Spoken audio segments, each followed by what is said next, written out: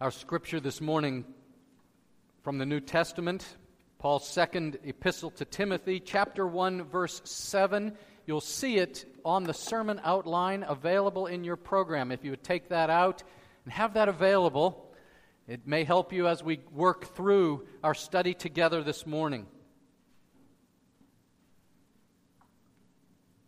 Paul writes, "For God gave us a spirit, not of fear, but of power and love and self-control." So far, the reading of God's Word. Hold on to this outline. One of my favorite films is a movie called Cinderella Man. It stars Russell Crowe, and it's the story of a struggling man who has a young family. They don't have any money, and he goes down to the docks every day hoping to get work, and occasionally he gets work, but he barely has enough to scrape by and feed his children. And one day, after a frustrating time at the dockyards, he comes home and his little girl greets him. And she comes running out of the basement apartment and she says, "Daddy, Daddy, Jimmy stole." He goes, "What?" "Jimmy stole." And he goes downstairs into the apartment, and there is the boy, stone silent. And you can tell, you can feel, he's angry, he's humiliated. What he's done in the neighborhood, and yet, it is a display. I'm going to show you this clip from the film. It is a display of remarkable, the psychologists would say, remarkable emotional intelligence. We would call it relational wisdom. As he interacts with his son, much to say about it. Very well done. If you would dim the lights and if you would show this clip and watch for the relational wisdom that's given to this man.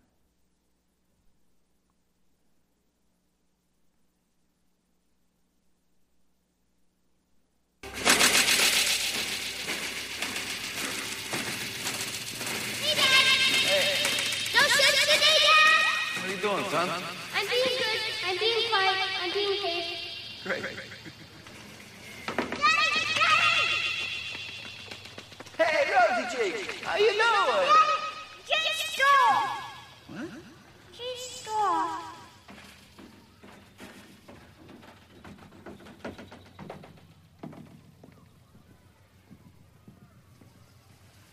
What's all this about? See? It's a salon. Young lady, your brother's in enough trouble without you telling him. You understand? It's from the butcher's. And you won't say a word about it, will you, Jay? Will you, Jay?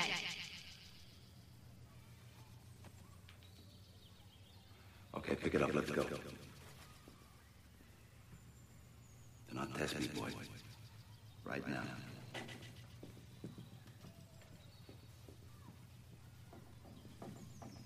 Howard, stay here.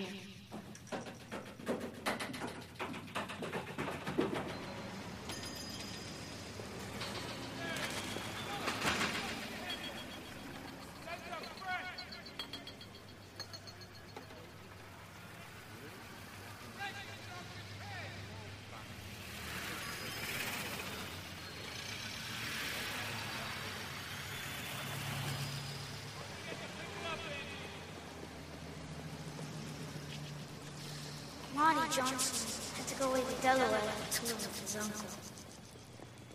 Why? His parents didn't have enough money for them to eat.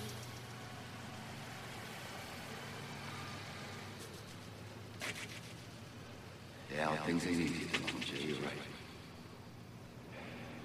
There's a lot of people worse off than what we are. And just 'cause things ain't easy, they don't give you the excuse to take what's not yours, does it? That's stealing, right? We don't steal. No matter what happens, we don't steal. Not ever. You got me?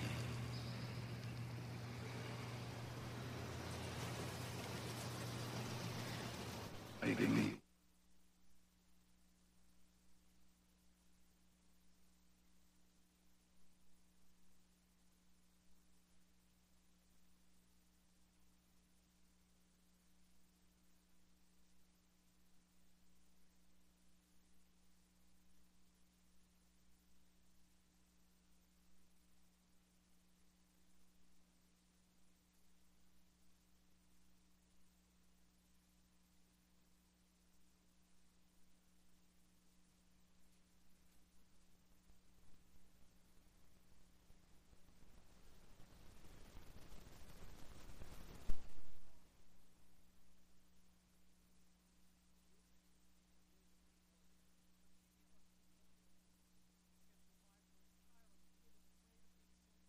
why he stole the sausage.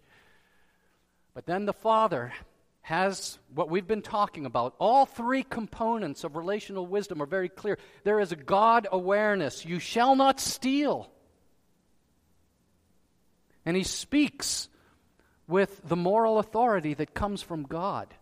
And the cinematography, the direction is well done. He stands over the son as he speaks to him, and yet he learns what's going on inside his son.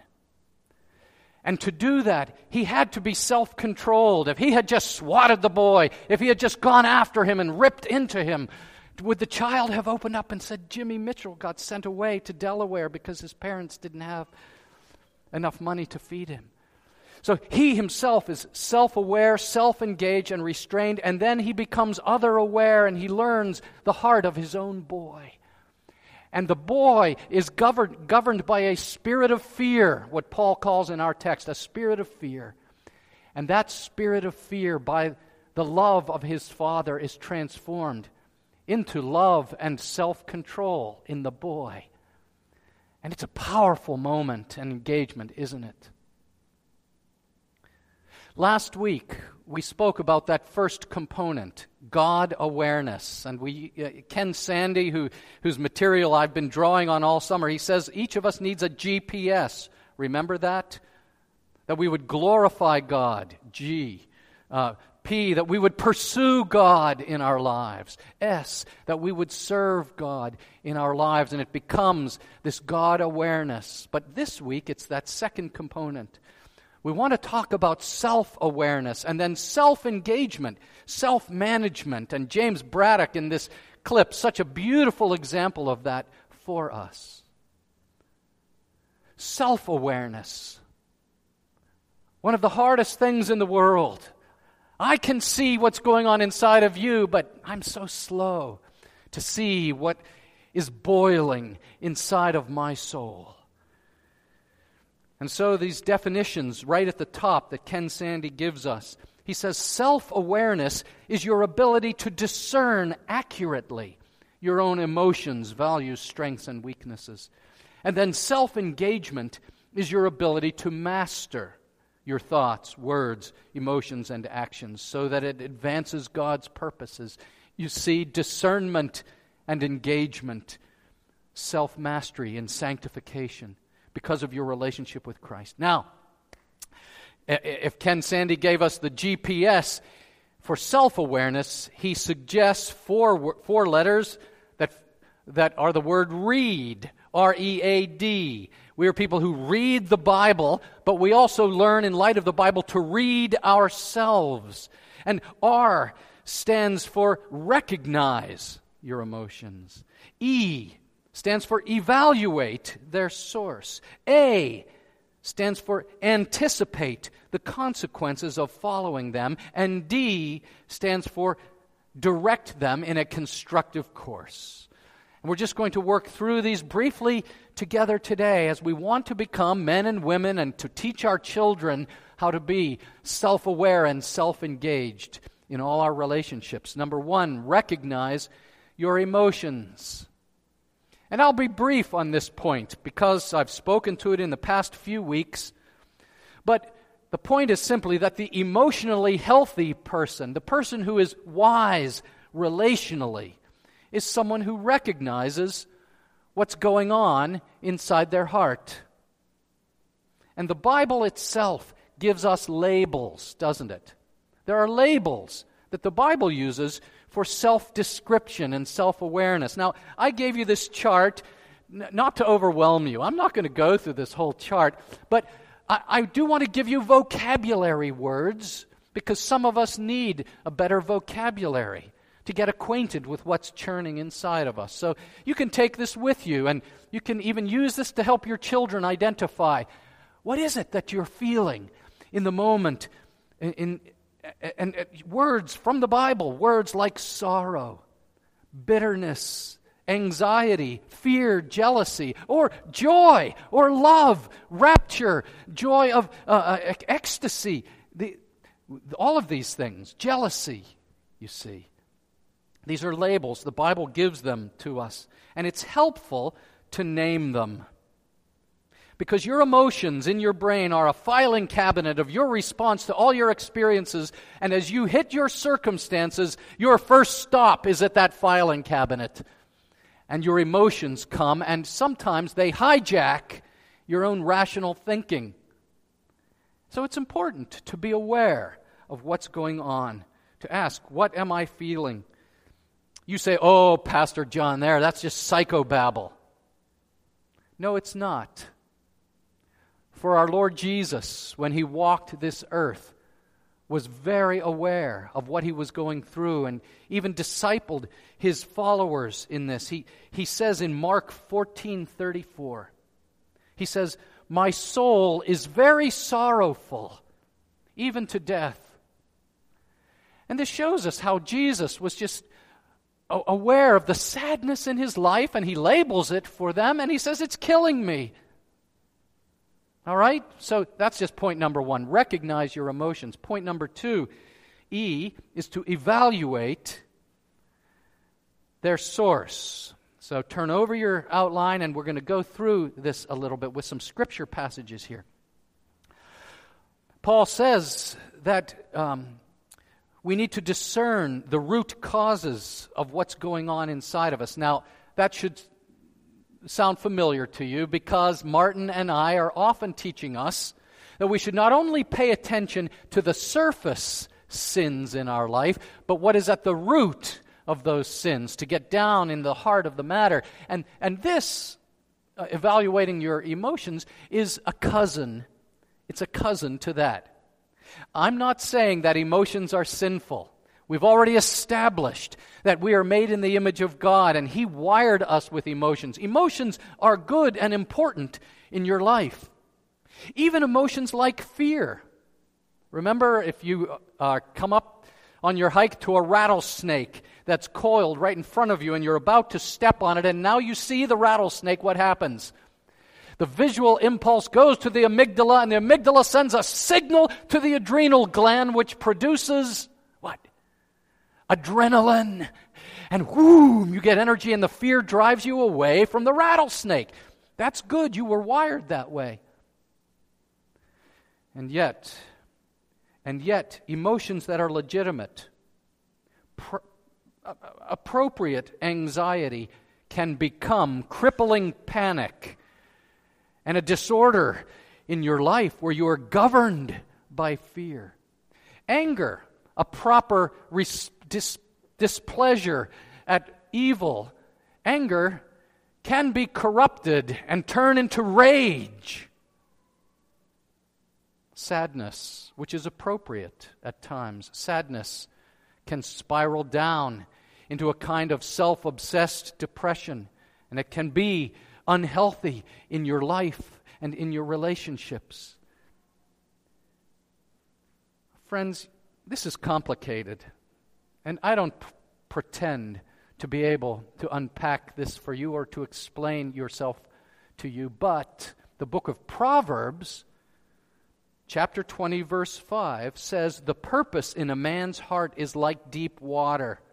It's deep. It is complex. Why? Because a man's heart is complex. What is the heart? Francis Schaeffer said, the heart is all I know myself to be. The heart in the Bible is not that organ pumping underneath your sternum. The heart is the integration of your intellect and your emotions and your will and your moral compass. And to draw out the depths of your own heart means to ask, what am I thinking? What am I feeling? Why am I feeling what I'm feeling? What is right and wrong as I understand it? And what does my will, in its captivity to my own self, what does my will say? Is it for the Lord or is it for me? You see, the heart is like deep water. But the mature North Shore Community Church family member is one who knows how to not only ask, what am I feeling, but why am I feeling it? What's going on? I'm just so full of movie quotes this week. I don't watch many movies, but the opening sentence of the movie Mad Max, Fury Road,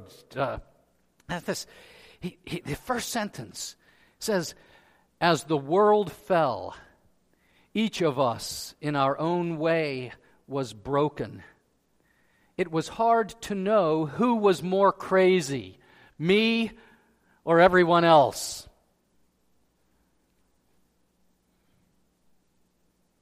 And the story, really, there's about 3 sentences in the whole movie. It's just crash, crash, crash, crash. But the movie's about understanding this cauldron of craziness inside of Max. So I want to evaluate why I'm angry. Why am I angry? Well, here's a hypothetical. This is just hypothetical. I'm angry. Why? Because Pastor Martin questioned my judgment. How dare he? He questions my judgment, and why does it bother me so much? Why am I feeling this way? And okay, I'll try and be honest with myself. Why? And the answer is because I'm proud. And I'm the boss. And I really want the unquestioned support of my friend and colleague. And why would he raise this question of my judgment? Why am I now impatient? I'm impatient with him. Why? I got to be honest. It's because I'm so busy and I don't have time for this. It's because, no, let's be honest. It's because I'm lazy. And I don't want to deal with the emotional static of having to work it through. And so I'm so impatient. Now, this is just hypothetical. This would never, ever happen. You know this. But friends, the Bible instructs us to R, recognize our emotions, and then E, evaluate what's going on with them. And then point number 3, letter A, anticipate the consequences of following them. And you see, this is the part of self-engagement, self-management that we need. We want to grow, don't we? We want to mature as children of God, and we certainly want our children to grow and mature as children of God. And a huge part of it is that we learn how to anticipate the consequences of our emotions hijacking us and spiraling us out of control. And then to stop and reconsider what we're about to say or do. And to act in a way that honors Him. One of my teachers, John Bettler, he used to say, Christians are people who learn to act, not just react. We can react, and there are lists in the New Testament of reactions that become sinful. It's called, we'll get to it in Ephesians 4:31 in a minute, but just there's a list of rage and brawling and slander and malice. What are those? Those are sinful reactions to others. But Ephesians 4:32 says, put on kindness and compassion and forgiveness. Those are actions. Christians are people who, because of the cross of Jesus and their relationship with Jesus Christ, are people who don't just react, but we are to act. And to do that, you have to anticipate the consequences of following your emotions when they hijack you. The Bible happens to camp out on anger a lot. I'm not sure why. That's probably not your problem, but it camps out on it a lot. And actually at the bottom of the front page of your outline on the right-hand bottom is Ecclesiastes 7, verse 9. Be not quick in your spirit to become angry, for anger lodges in the heart of fools. Wow. Oh, Pastor John, don't you know? There are times when anger is a legitimate response, and that is true. I can tell you there are times when I have experienced a holy displeasure with my circumstances. And I have experienced righteous indignation. But the problem is that righteousness stays righteous for about a second. And then it gets polluted and corrupted by my fallen heart.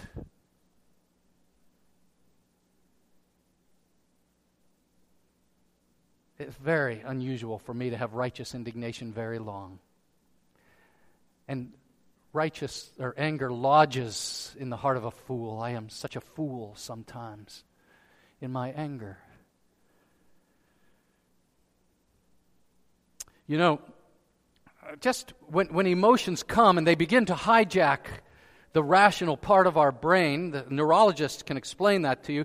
All I know is that I have impulses to respond, and those impulses are not always right. Listen, when there's a fire, you have an impulse. And what is the impulse? If something is on fire in your kitchen, you get a bucket of water and you throw the water on the fire. That's right. That's what you're supposed to do, isn't it? Take the water and throw it on the fire. Unless it's a grease fire. And then what? You know, there's a fire.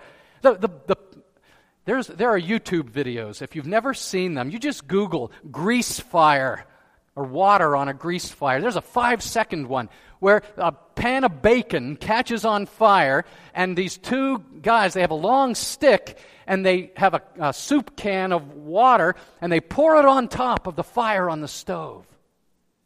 And immediately, whoosh, flames engulf the whole kitchen.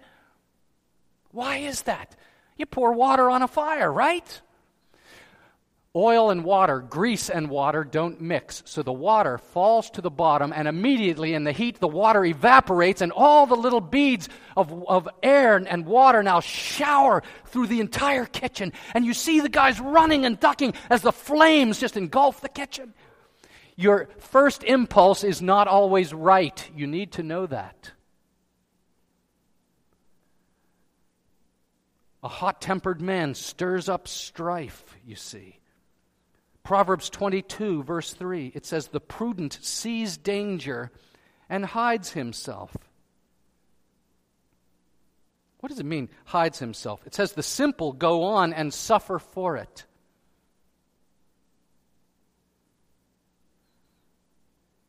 I think a modern translation is, "The simpleton goes on and hits the send button on his email." Have you ever had that experience where you decided to express your frustration or displeasure to someone via email? Anybody here ever done that? I remember I once spent about an hour working on a letter that I was writing to someone, and I laid it out. It took me an hour, and I'm just about to hit the send button, and I thought, wait, just a moment, maybe there are some typos in it. Maybe I should proofread this before I send it. Maybe I should get a drink of water first. Went downstairs, got a drink of water, came back up, and I read it out loud to myself. And as I read it, it became crystal clear that the fuel behind this email was fear. And my own foolish desire to control and manipulate. And I did not hit the send button. I deleted the email. I remember one time I wrote an email and I sent it to a friend just so he could review it and validate what I was writing. I sent it to him, and 30 seconds later my phone is ringing. "John, don't send this. What are you thinking?" "I wouldn't send it."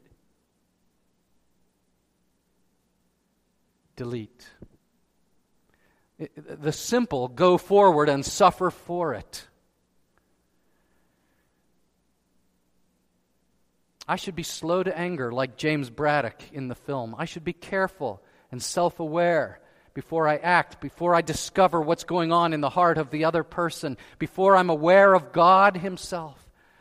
I need to be aware of this cauldron of desires inside of us. And we are warned in Colossians 3, when it talks about passions and evil desires, if you don't think this is serious, If you just say, well, that's just who I am, if you ever use that excuse, be warned. It says, for on account of these things, the wrath of God is coming.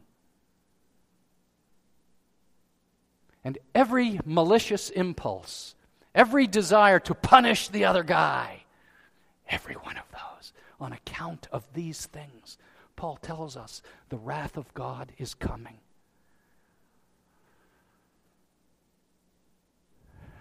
So I should anticipate the consequences of following them. R stands for recognize your emotions.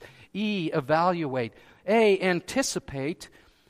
And now, well, what do you do with that energy of your emotions? D, direct them on a constructive course.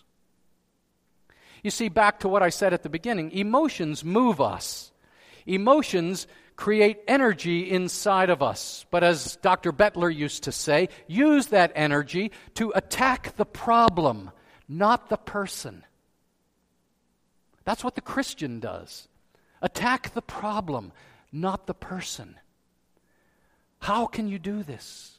You use the energy to improve the situation. Proverbs 15, verse 1. It's a beautiful statement of this. It says, a soft answer turns away wrath, but a harsh word stirs up anger. So which is you?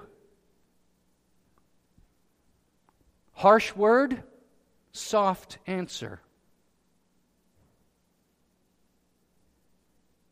Paul says in Ephesians 4:31, let all bitterness and wrath and anger and clamor and slander be put away from you, along with all malice. You have to anticipate what comes. Men, you have a disagreement with your wife, and it escalates into a fight. It escalates into a fight. Who wins the fight? Nobody wins. Do the kids win? The kids don't win. Who wins? Nobody wins a fight because you've attacked the person, not the problem. Instead, what do you do with rage and bitterness and wrath and clamor and slander and malice? What do you do? I'll tell you what you do. You take it to the cross. Take it to the cross. Christian, you go to Jesus Christ honestly. You visualize clawing back your rage and anger and carrying it in a bushel basket, saying, Jesus, here it is. Forgive me. Take this. Wash me. Cleanse me. And Jesus, I wonder, is your blood sufficient for my fury? For my greed, my lust, my selfishness, my bitterness, my rage. Is it?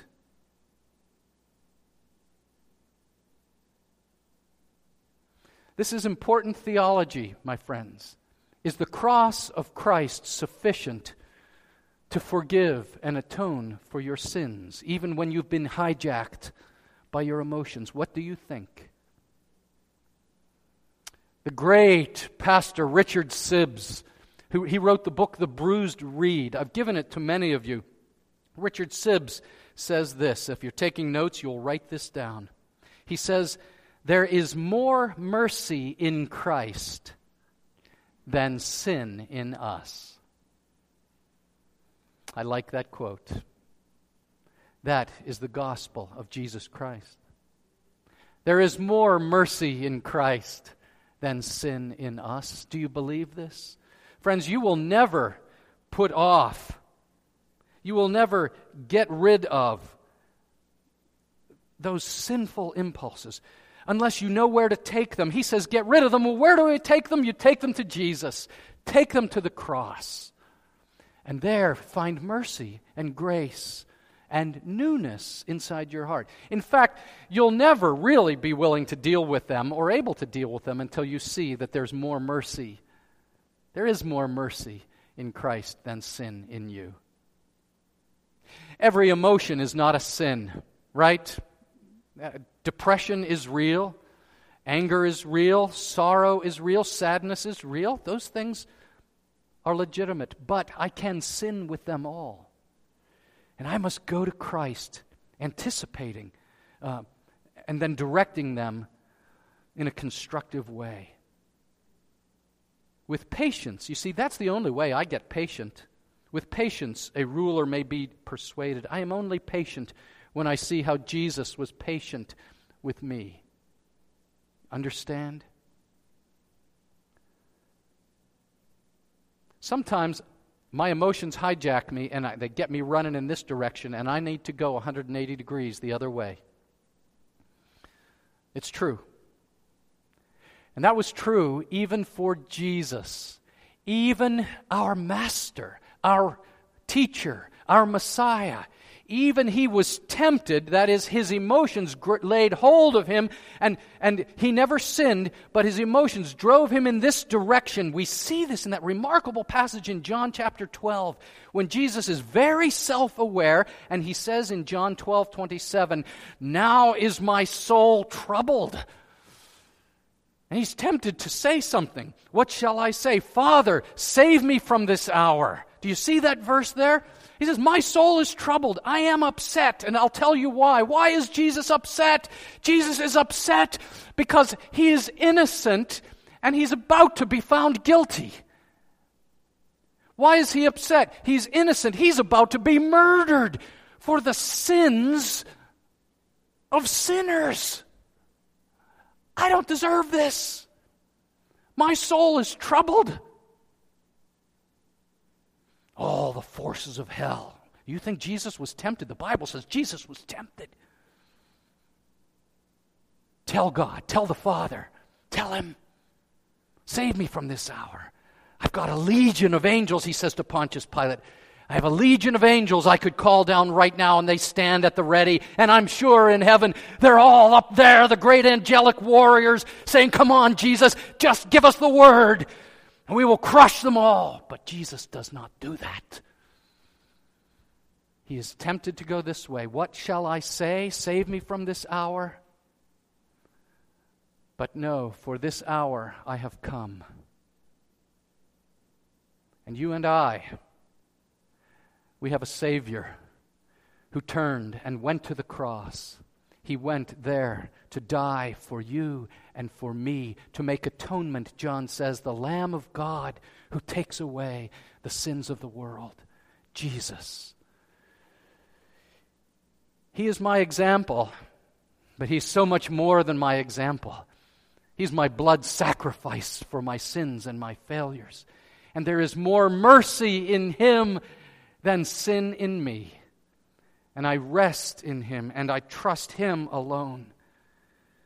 And I'm so glad he came to the cross.